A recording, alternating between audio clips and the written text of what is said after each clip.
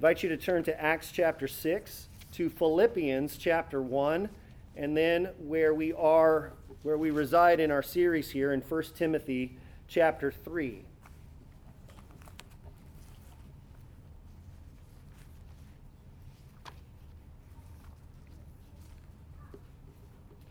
And again, those are Acts chapter 6, beginning in verse 1. Philippians chapter 1, the very beginning of Philippians.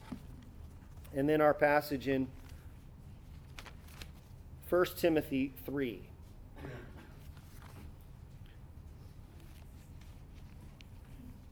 Let's begin with Acts chapter 6. And a reminder, the Acts is the acts of the Lord Jesus through the Holy Spirit and by the Holy Spirit through the apostles that he has chosen, and it tells the continuing ministry of Jesus Christ in the early church. It's a sequel to the Gospels in a way. In Acts chapter 6, the setting here is in Jerusalem. After the Holy Spirit has come upon the church, and that the church was operating in its very early days. Acts chapter 6, beginning in verse 1.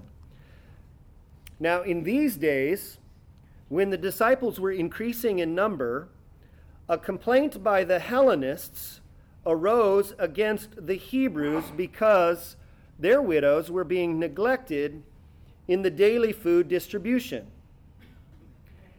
And the 12 summoned the full number of the disciples and said, "It is not right that we should give up the preaching of the word of God to serve tables.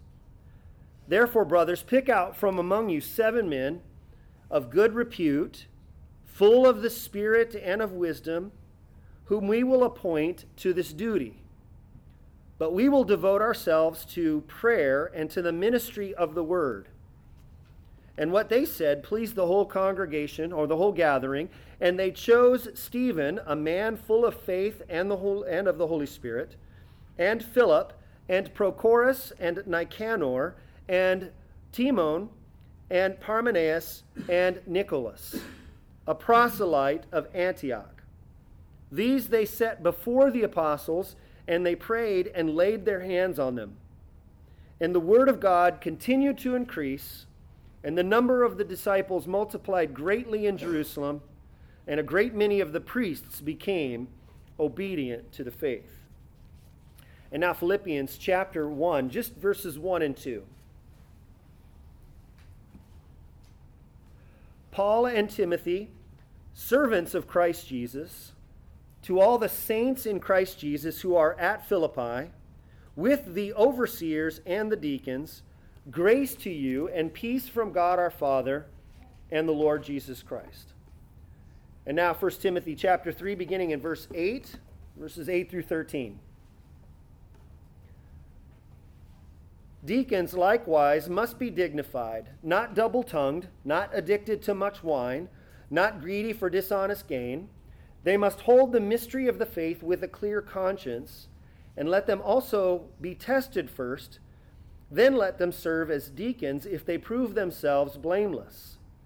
Their wives likewise must be dignified, not slanderers, but sober-minded, faithful in all things. Let deacons each be the husband of one wife, managing their children in their own households well. For those who serve well as deacons gain a good standing for themselves, and also great confidence in the faith that is in Christ Jesus. And this is the reading of God's word. And we say, thanks be to God. Indeed, God, having heard your word, we pray now here in these few moments that by your Spirit you would help us to see and understand and to apply the truth that you have given us in these ancient words that are still yet living and active, because these are breathed out from you. And so help us to understand and to apply the word you have given to us this morning. And we pray this in Christ's mighty name. And all God's people said, Amen. Amen. So we're continuing our series on Entrusted with the Gospel as we're going through 1st Timothy, 1st and 2nd Timothy eventually. And last week, or the last couple weeks, we looked at the office of overseer or elder. And so 2 weeks ago, we kind of established the office here. He begins chapter 3, Paul begins chapter 3, writing to Timothy, who he has left in the ancient city of Ephesus for the church there to kind of put things in order and oversee the church. And he gave some instructions, we see there in verse 1 of chapter 3, on searching for overseers. And he gives the qualifications for overseers. We looked at that last week, but a couple of weeks ago, we looked at the concept of overseers in the church, and that overseers were the same or synonymous with overseers and elders and pastors are all terms that are used interchangeably.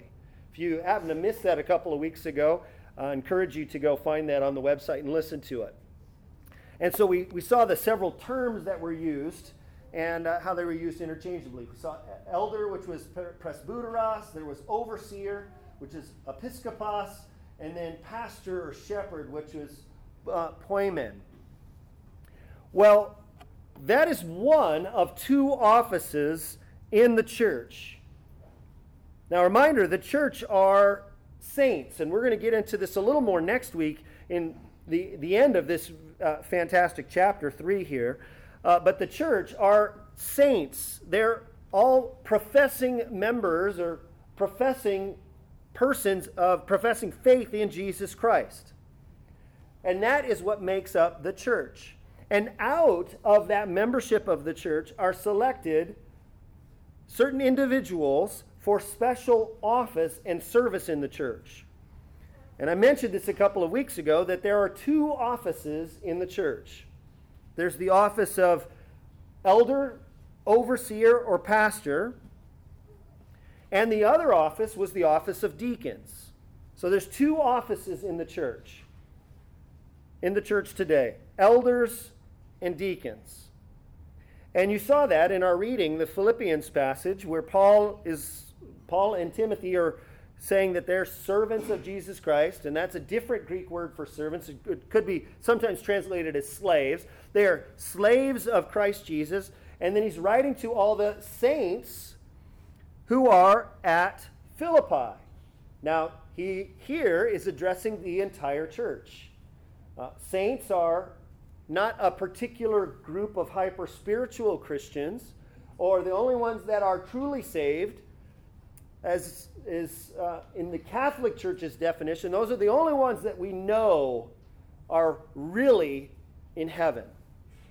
And that's something that you can prove after you die, and after it was demonstrated, you've had a couple of miracles performed, and then you could be sainted by the church. But biblically speaking, saints are everyone who is a true believer in Jesus Christ and is a member of the church. So when he's writing to the saints at Philippi, he's just saying, I'm writing to all of you Christians at Philippi.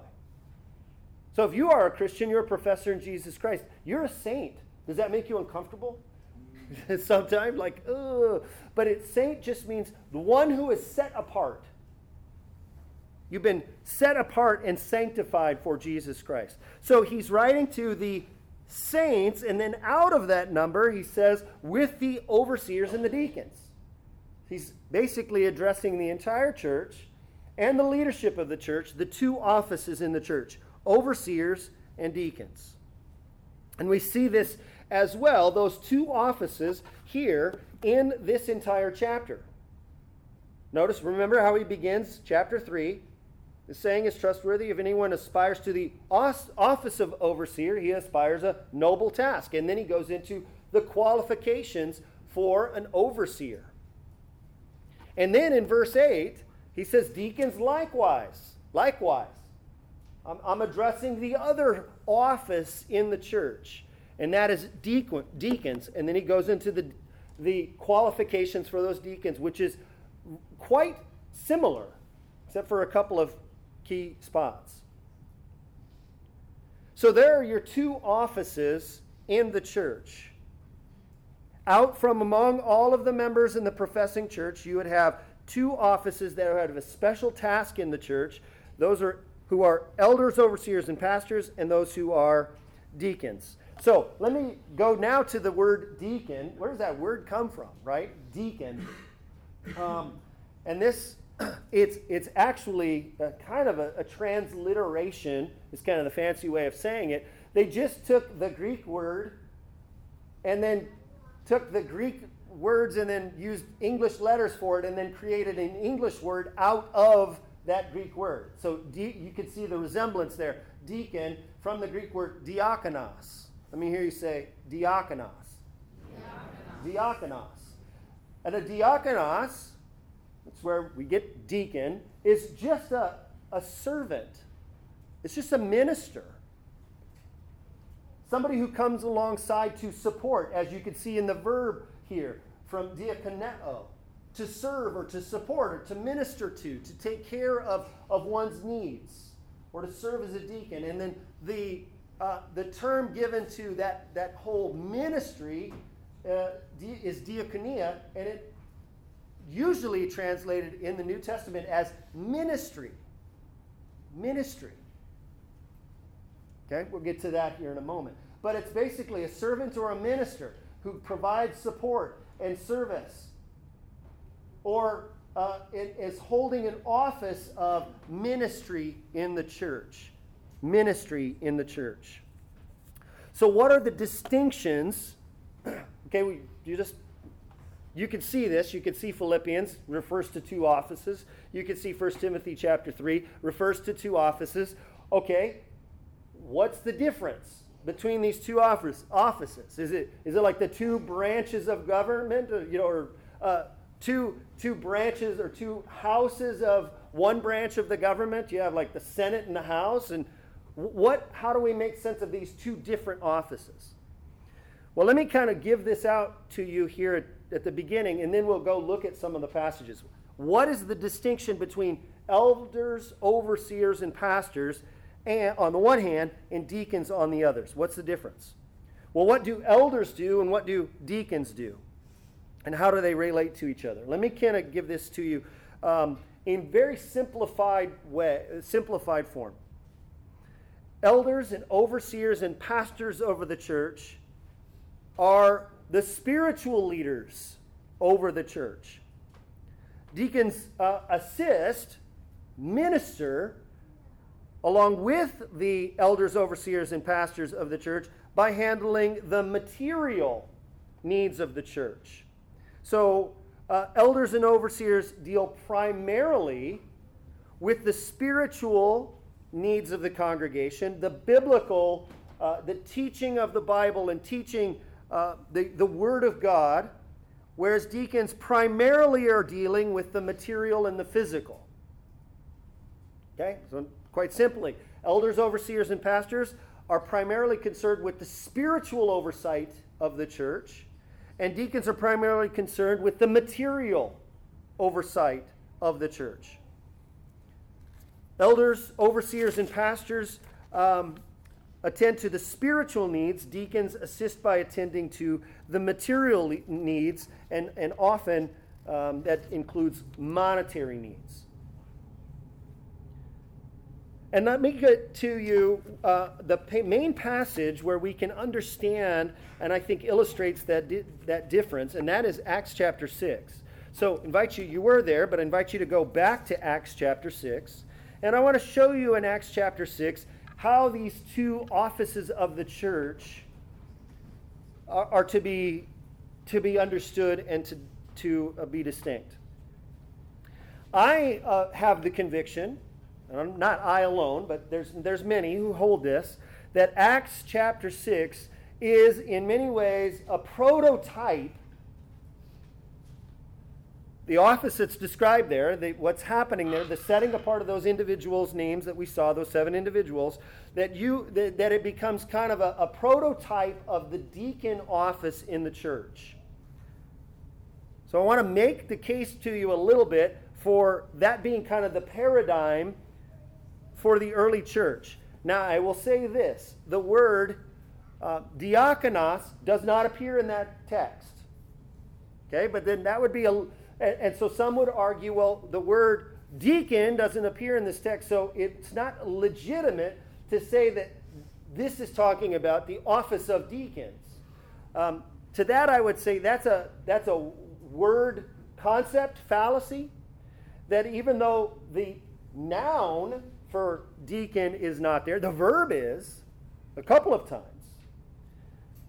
And I think if you get the larger picture and you go, yes, I can see how the word deacon might not be there, but clearly what it's describing matches what you see elsewhere in the Bible about the office of deacons. And so let's take a look at this. So now in these days, and this is fairly early in the church's ministry, maybe within the first, clearly easily within the first 10 years, I would say, of the resurrection of Jesus Christ and his ascension into heaven. Indeed, most of the ministry is still taking place around Jerusalem at this time. So that is what is meant by now in these days, when the disciples were increasing in number. So the church was growing. A complaint by the Hellenists arose against the Hebrews. Okay, what's this? What is the Hellenists and what are the Hebrews? My footnote here in the ESV says that is a complaint broke out, or division was happening between Greek-speaking Jews, so Jews who were, maybe had come to Jerusalem from far off, had heard the message about Jesus Christ, had believed in Jesus Christ even though they were Jewish, and had come and were a part of the church's ministry in Jerusalem, but they spoke Greek. Their main speaking language was not Hebrew or Aramaic. And a complaint arose between the Hellenists and the Hebrews. What was the issue? Because their widows were being neglected in the daily distribution. And this means the daily distribution of food. Because if you saw earlier in Acts that the people moved by the Spirit of God, we see this at the very end of Acts chapter 2, they were selling their possessions and belongings, distributing the proceeds to all as any had need. Okay? It's not socialism. People were just saying, out of my generosity and abundance, I want to provide for the needs of the other believers. And they did so. You see the same thing in Acts chapter 4. And so there was this daily distribution of food that has been from the earliest days of the church, that people generously were giving, and they were distributing those to those who had need. But the problem is that there was maybe a racial component, maybe a communication component, that one group was being neglected and not getting the food. So, and it says then in verse 2, the 12, and this is the 12 apostles, the 12 summoned the full number of the disciples and said, and this is very interesting, it is not right that we should give up preaching the word of God to serve tables. This verse was very formative for me in college. I was working at Olive Garden, and I was reading through my Bible one day, and I was wondering if I should quit my job and change my major. And I read this verse, and I go, I got a word from the Lord. I'm no longer going to serve tables, so I quit working as a waiter at Olive Garden. True story. But notice what they're saying. Notice the backdrop behind what's happening here is that they, the apostles, the 12, and keep in mind the church is quite large at this point. Thousands of people in Jerusalem. Thousands of people in Jerusalem, even though the church was starting to kind of go back to their various homes or villages all over Israel. And the responsibility for distributing all of this distribution of food to the widows who needed it, was being done by the apostles. And so this issue kind of created a significant issue for them, as they realized actually what's happening is this is taking us away from what our primary task is, and that is preaching the Word of God. And so I think here, sensitive to the working of the Spirit, the apostles recognize actually something is really wrong here, because not that the ministry isn't valuable of distribution of food to widows. It is. But that it's not right for that to take away us from our primary task of preaching the Word of God. So it says, so they said, so brothers, pick out from among you 7 men of good repute, full of the Spirit and of wisdom, who we will appoint to this duty. Now, you see the good repute there. That's a summary statement of one of the qualifications, right? We've seen for both offices. Are they above reproach? Are these the people that you could trust? Are these role models for the entire church? And so they picked out 7. And they mention Stephen. You see down there, skip down into verse 6. And what they said pleased the whole gathering, and they chose Stephen, and he figures prominently in the next chapter, chapter 7, because he gives this fire of a sermon that ends up getting him killed. And then it lists some of the names of the others there. But notice verse 4. So he comes to the congregation, and by the way, notice who is it that's responsible to do the selection of these. The apostles had given the criteria, good repute. And he says, select from yourselves, pick out from among yourselves. And then, so the congregation as a whole were to say, here, let's nominate this person, let's nominate this person. And they brought forward the 7, and they brought them to the apostles, and then the apostles laid their hands on and kind of commissioned them for this service. But notice what it says in verse 4.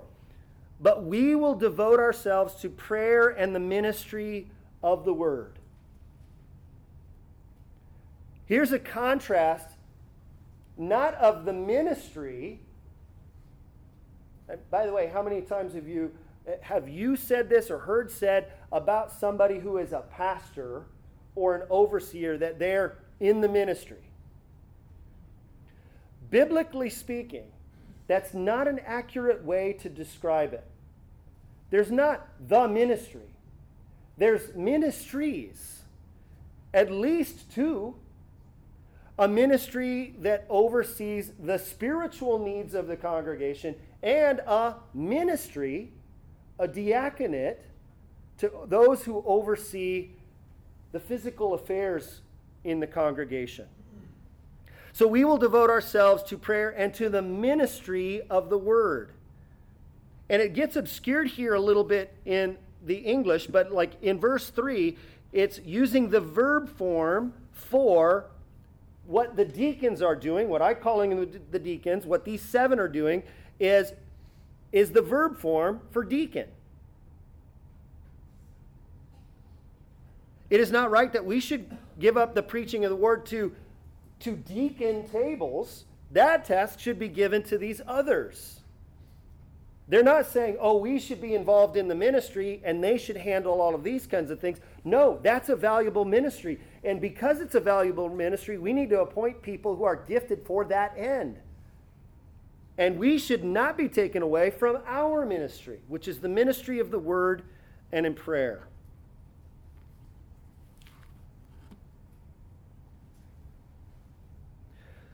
So elders, overseers, and pastors don't do the administration. Notice that elders and overseers and pastors don't do the administration of waiting on tables, or that the deacons here don't do the ministry of word and prayer. Okay, so there's 2 ministries. There's the ministry of waiting on tables, that's the diaconate, and there's the ministry of word and prayer. That's elders, overseers, and pastors. And so I should point out, it doesn't mean that the elders, overseers, and pastors can't do any administrative things. And it doesn't mean that deacons can't do word in prayer. Because as I just mentioned before, one of the deacons, Stephen, ends up giving an amazing sermon in the next chapter. But the general distinction needs to be established that elders, overseers, pastors handle the spiritual oversight of the church, and that deacons handle the material oversight of the church. So now let's go back to 1 Timothy chapter 3, and let's look at the qualifications for these deacons.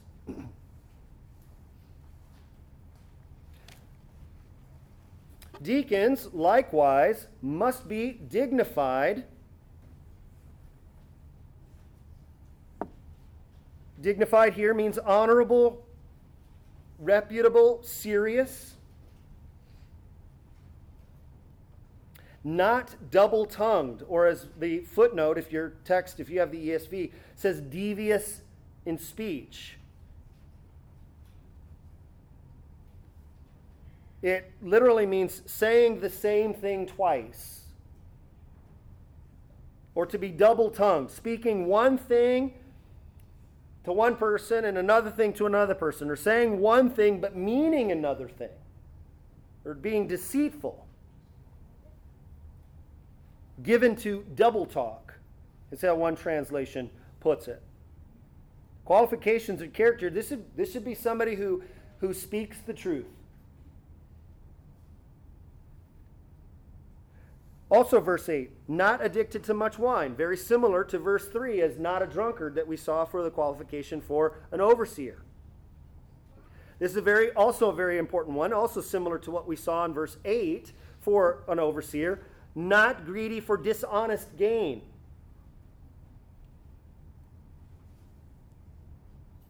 This is a very important one for the office of a deacon, who often elsewhere in the New Testament, when it's referring to the particular office of a deacon, they're the ones that would travel from church to church, taking offerings from one church and taking it to another. Like when they had to do a special offering to take it to the people who experienced famine in Jerusalem, that was done by the deacons. So they had to not be greedy for dishonest gain. They had to be somebody you could trust with financial decisions. You had to be somebody that you could trust with the material possessions that people were giving in service to others. Verse 9, they must hold the mystery of the faith with a clear conscience. Now here's one of the distinctions between the deacon and the office of overseer, elder, and pastor. Remember, the office of elder, overseer, or pastor had to be able to teach. There's no qualification for a deacon to be able to teach. But that does not mean that the deacon should be wobbly on their doctrinal convictions. They must likewise have very clear doctrinal convictions. They must hold to that mystery of the faith, and they must do so with a clear conscience, without hesitation or mental reservation. Verse 10, he gives them explanation of kind of a trial process, a probationary period. Verse 10, let them also be tested first, and if they prove themselves blameless, then they can serve as a deacon.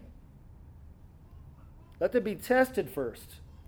So those who are identified perhaps as doing this, then you kind of give them a little probationary period. You give them some examples. You give them a task to do, and then as they perform that task and perform it well, then they can be given more opportunities to serve.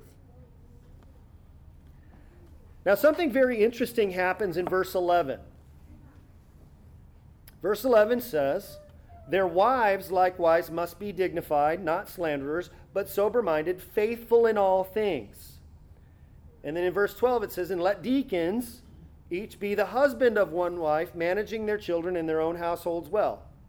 So again, similar in qualifications, verse 12, they're similar in qualifications to what we saw with elders last week. It has to be a one-woman man, and managing their own children in their own households well. But let me go back to verse 11 because it's interesting there. There are different different ways of understanding verse 11. One, and this kind of goes around the word there for wives. Some of your translation might read women. It's literally the women likewise. And the word for women there could be for a woman, a mature woman, or a married woman. It's hard to tell between the difference between the two. You have to tell by the context. So there's two ways of understanding verse 11. And, legitimate understanding here. This is legitimate ways of translating this. One way would be to say that this is the wives of the deacons. The wives of the deacons. So you have the interesting situation where there's no qualifications for the wives of elders, we saw in verses 1 through 7. But here, Paul is giving qualifications for the wives of deacons. The other way of understanding this would be the women likewise, and in this case it would mean the female deacons. So there's two ways of understanding it. This would either be the qualifications for deacons' wives or the qualification for deaconesses. And what's usually added to that understanding, or that way of looking at that verse, is the use of deacon, the female form of deacon, deaconess, in Romans chapter 16. Romans chapter 16. Let me just turn there for you and just kind of read what it says. Verses 1 and 2. It's Paul's letter to the church at Rome. And he says, I commend to you our sister Phoebe, a servant of the church at Cenchrea, that you may welcome her in the Lord in a way worthy of the saints and help her in whatever she may need from you, for she has been a patron of many and of myself as well. Now you can see in the footnote there, it says or. The word there for servant is the female form of diakonos. It's the female form for deacon, which is why it says deaconess. And so the understanding of this is that Phoebe, probably the letter carrier here to the church at Rome, and she's probably there to take some of the offerings and some of the financial material things. And which is why Paul has to say, hey, I commend her to you. And she is and according to this understanding, she's the deaconess at the church at Cenchrea. So whatever she needs from you, you help her in that. So that's the way of understanding it. So I just want to be honest and present to you the two ways of understanding verse 11. One is that it's referring to the wives of deacons, because in verse 12 it says the deacon should be the husband of one wife. There's no mention of deaconesses being the wife of one husband. And so they understand it this way. And then there's another one that understands it as these are female deacons. And there are solid, good, doctrinally sound churches that hold that second view. Might be surprising to know that even some like John Piper or John MacArthur, they both had at their church, they would recognize the distinction between the two offices, between elder, overseer, and pastor, that was restricted to qualified men as qualified in Scripture, that handled the spiritual oversight of the church. And they said, as long as you maintain that distinction between elder, overseer, and pastor, and deacon, as man handling the physical or material needs of a congregation, as long as you maintain that distinction, they would understand that as referring to deaconesses.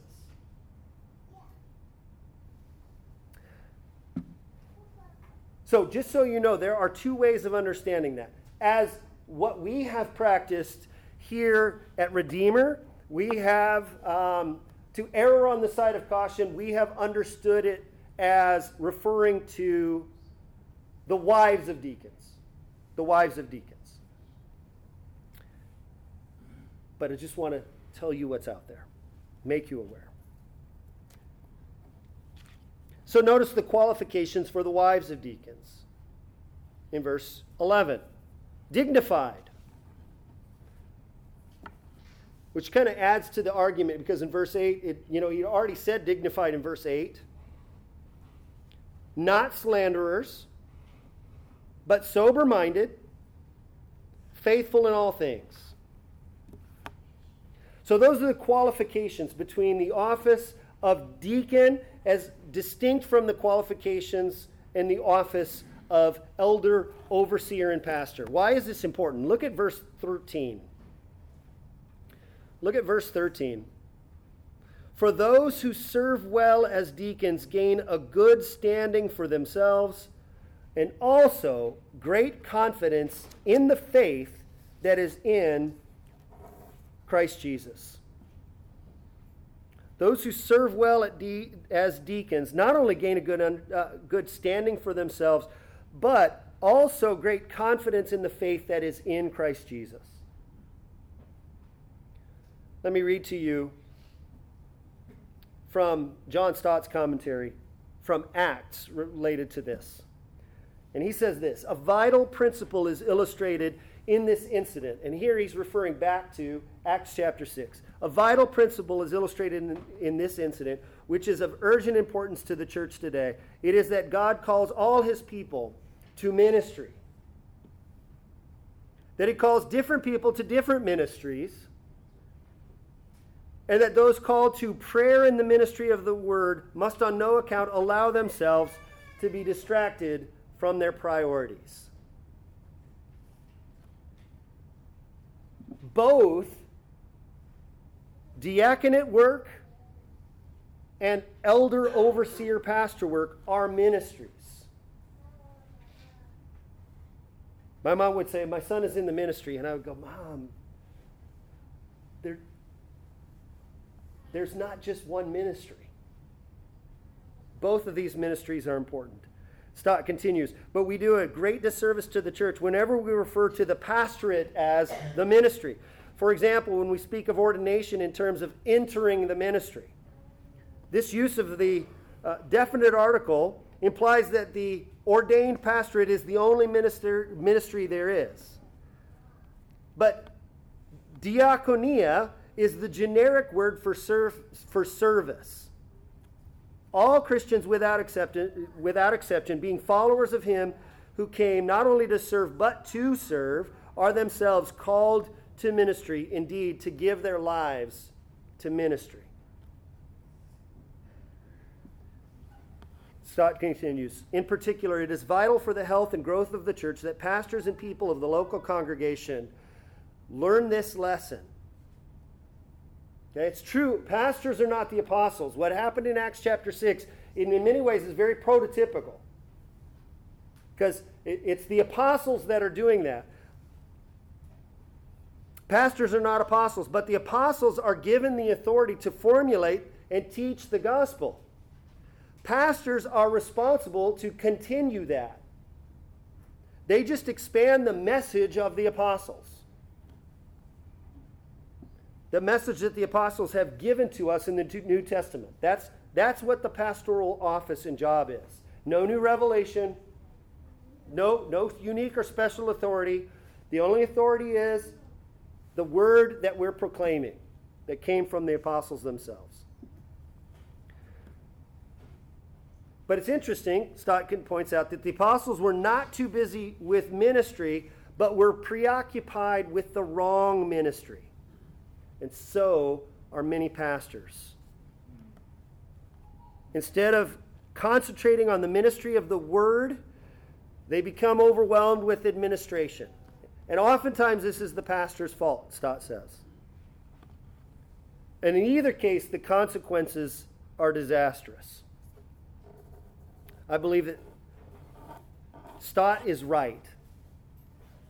The ministry of the church is done by all people. Some have a unique ministry of service, which is handling the physical affairs of the church. And some have the unique ministry of overseeing the spiritual affairs of the church. And all are important, because all are important to gain confidence in the faith that is in Christ Jesus. Remember, these are gifts that Christ has given to his church for his church's benefit. And so we honor that. Now, friends, I want to turn now to go to the Lord's Supper today. Again, what an amazing gift that Christ has given to us in this meal. And I want to preface it today by looking at one of the questions from the Heidelberg Catechism. And let this be our meditation as we come together to take this meal.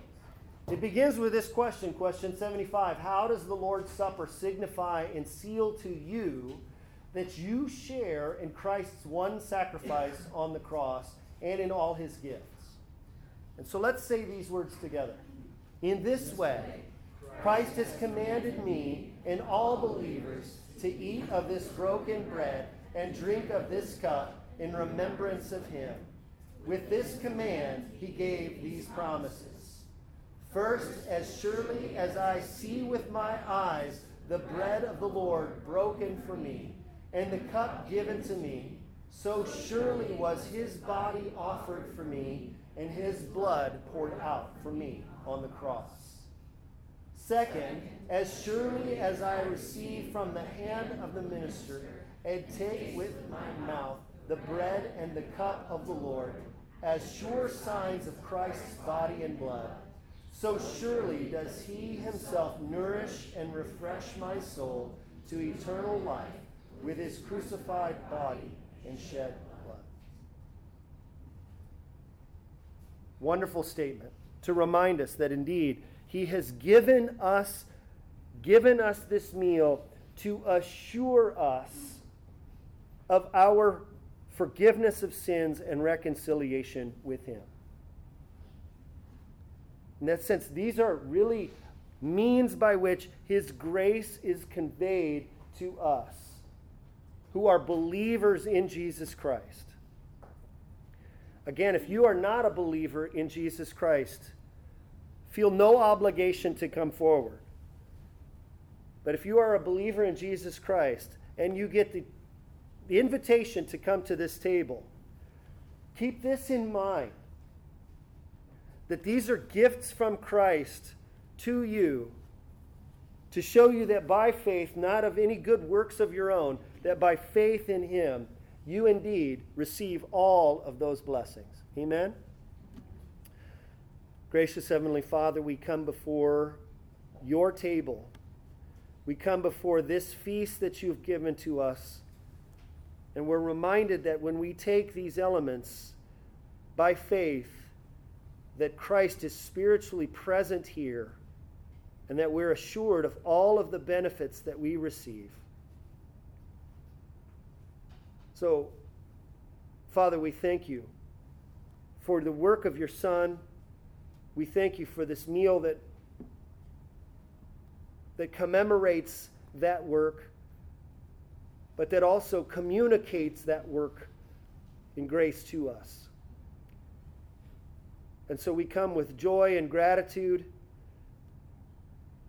confessing our sins and receiving the assurance of our forgiveness through Christ and his work. We pray this in his mighty name, and all his people said, amen.